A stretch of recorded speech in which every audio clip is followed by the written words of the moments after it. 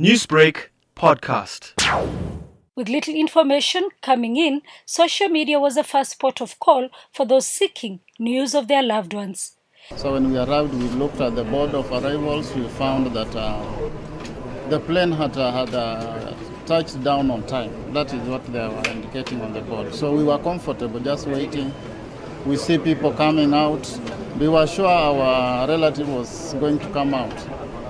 After a few minutes, we saw some news on Facebook and Twitter just flying Ethiopian Airlines crashes. And when we look at the time, it was the same time he was actually to leave Ethiopia.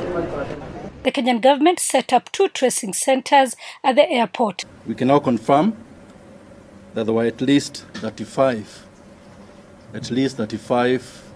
nationalities. And I'm saying at least because as of now, 2 are unknown.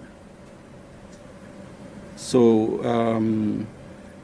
among the most affected, as you may expect, is Kenya, which had about 32 passengers on board out of the 149 passengers.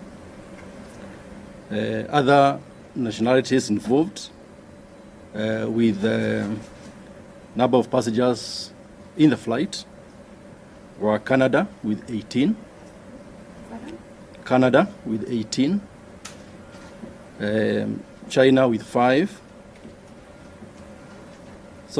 8, Netherlands with 5, Egypt with 6,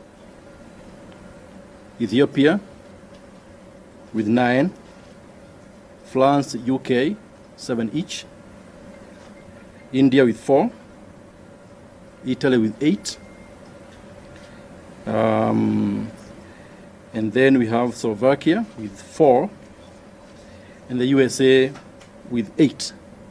Ethiopian Airlines said on its Twitter handle that the flight took off from Bole International Airport in Addis Ababa at 8:38 a.m. local time on Sunday and lost contact at 8:44 a.m., just 6 minutes later.